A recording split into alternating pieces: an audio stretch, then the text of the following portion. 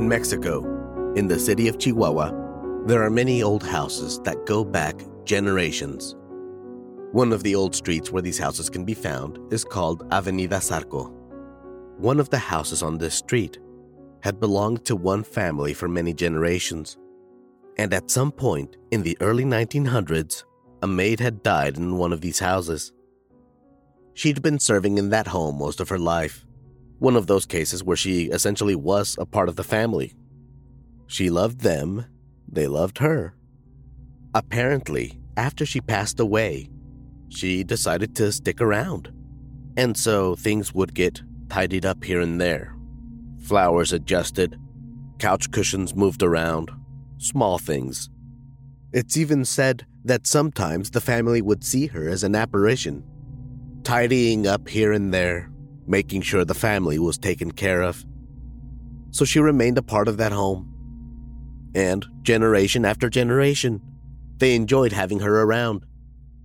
Unfortunately, over the years, the family's fortune had dwindled enough to where they had to give up the house. They put it up for sale. Before they moved out, they commissioned an artist to come and create a painting of the house. He set up outside, created a beautiful painting, and delivered it to the family in their new home. They asked him how he knew about the woman, the maid. He didn't know what they were talking about. He hadn't heard any of these stories. But there, in the painting, in a window, was the silhouette of a woman. He had not painted it. We were on vacation in Chihuahua one time. My father had told me this story years before. I wanted to see the house, so he took me down there. I'd been carrying a camera around this whole vacation, and I took 2 pictures of that house.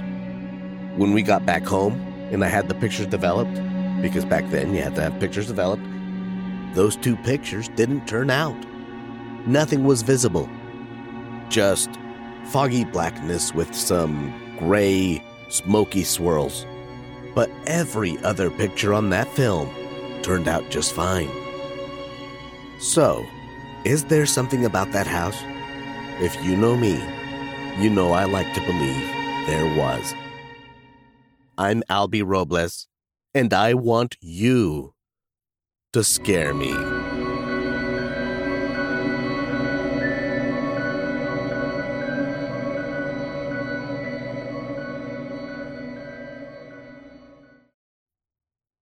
You know I'm a fan of Stephen King's work, and years ago, I joined a group on Facebook that is all Stephen King fans.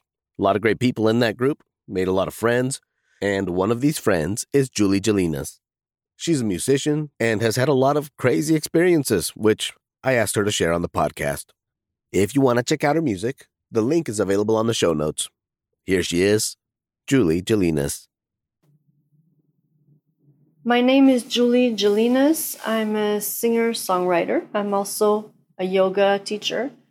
I have a very magnetic aura about me in the sense that it's very sensitive. I'll feel a difference in a room if there's any paranormal activity or even regular electrical activity, atmospheric changes for the weather.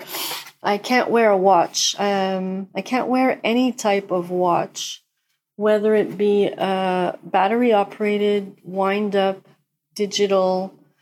Watches just die on me. Credit cards lose their magnetic strip. Tablets won't recognize my fingers, so when I touch the screen, it doesn't work. So I've always been that way. I messed up quite a few computers. I also have a sense of touch where I can feel things from objects, but this is not something that I control. I wish I could. I would really like that, but I can't take a piece of jewelry from you and tell you stuff about you. That's not how it works for me. It'll just happen when I touch something and I'm not expecting it. So I'll tell you 2 different occasions. I was bringing my son to his guitar lessons, which were at the town hall, which was a building near the church, which used to be a convent. So I didn't know this at the time, or I hadn't thought about it. So I brought my son to his guitar lessons, and as we're going up the stairs and I put my hand on the wooden banister, I immediately had a vision of what had been there before. So I had a vision of that same stairway with a nun standing on the top riser, and with the children, all girls, going up the stairs with the same uniform, and the girls on the left would be holding the banister with their left hand and holding their skirts up with the right, and the girls on the right side were holding the right banister and holding their skirts up on the left in order not to trip. And that's just that vision that I had, and it was really cool. And when I got home, I tried to look it up on internet, and that's when I saw that what used to be a convent, but I never had any other, like, I haven't found photos of that. But her face, the nun, if I would see any vintage photos, I would recognize her at once. And another time was way less fun. We were at a train museum in Saint Constant, Quebec, because I'm from Canada, Quebec, Canada. And this place has all kinds of trains from many, many different eras that you can visit. And we went into one of the trains, and I was near where they were putting the coal, where they used to like fuel the train by burning coal. And when I was in that compartment near that, the place where they put the coal, I put my hand on the wall because it's a very narrow space, and immediately I knew someone had been strangled right there on the moving train. I don't know why, and I don't know what had happened exactly, but I had a vision of the man pinning the other man against the wall and strangling him with both hands. And I also felt as if I was the one being strangled, because I started seeing a blackness and having difficulty breathing, and I just had to get out of there. So these are things that happen with the sense of touch. Another thing that happened when I was a teenager was I was just cooking something, and I put my fork on the counter. Like I was making pasta, and I just mixed the pasta with the fork and tasted one to see if it was ready. And then I put my fork down, and I turned to get something in the fridge, and I heard a clang. And when I turned back, the fork was bent and it was spinning. So that was really creepy, because I didn't have many physical things happen to me in the house, but that was really creepy. The fork was bent. Another experience with seeing ghosts, I was driving and I was approaching an overpass, and I saw a guy standing there looking down at the traffic below. And I thought to myself, oh man, this guy is thinking of jumping. And as my car approached, I was wondering, is there a place I could get on the side and call the police or something? But as I was approaching, he just wasn't there anymore. And it wasn't like an illusion where sometimes you see a post and you're like, this sort of looks like a man, and you're like, oh no, it was just a post. No, he was there and then he wasn't. I did not look up to see if anyone had ever jumped there, though. My supervisor, where I used to work, didn't really believe in reincarnation or that there was a life after death. And I really wanted her to believe it. And I felt that it would help her in her life if she would believe it. So I asked her, is there anyone deceased that you really love that you would like to have a message from? And I said, I'm going to try and get a message for you. And I had no idea if I could do that. but I felt that I probably could, and since it was for a good reason, I figured I'd try. So she told me, yeah, my grandmother. She was very close to her grandmother, and her grandmother had passed away a while ago. So for 3 nights before going to sleep, I would think about this person's grandmother and say it would really help her in her life if she had faith. Can you please give me a message so that she will know it's you? And one night, on the third night, I dreamt of this beautiful old grandma with a thing like a handkerchief on her head, and she had gardening clothes on and an apron, and she was digging up stuff. And in my dream, I walked towards her, and she got up and said, "Oh, hi, I'm so-and-so's grandmother." So I said, "Do you have a message for her that she'll know that it's you?" And she said, "Please tell her that the carrots grow beautifully and straight." So I'm like, okay then. So that was sort of lame for me. So, but I said, that's the message, right? So when I went to work, I told my supervisor, I saw your grandma. And when I started describing her with the kerchief on her head and the apron, she was like, yeah, this fits. But I could see in her face that it was like, could be a wild guess. And also, this person is Portuguese, so maybe it's stereotypical that her grandmother had a garden and would have an apron. I don't know. But then when I said the message, I said, she wants you to know that the carrots grow beautifully and they're straight. She just started crying. So I'm like, okay then.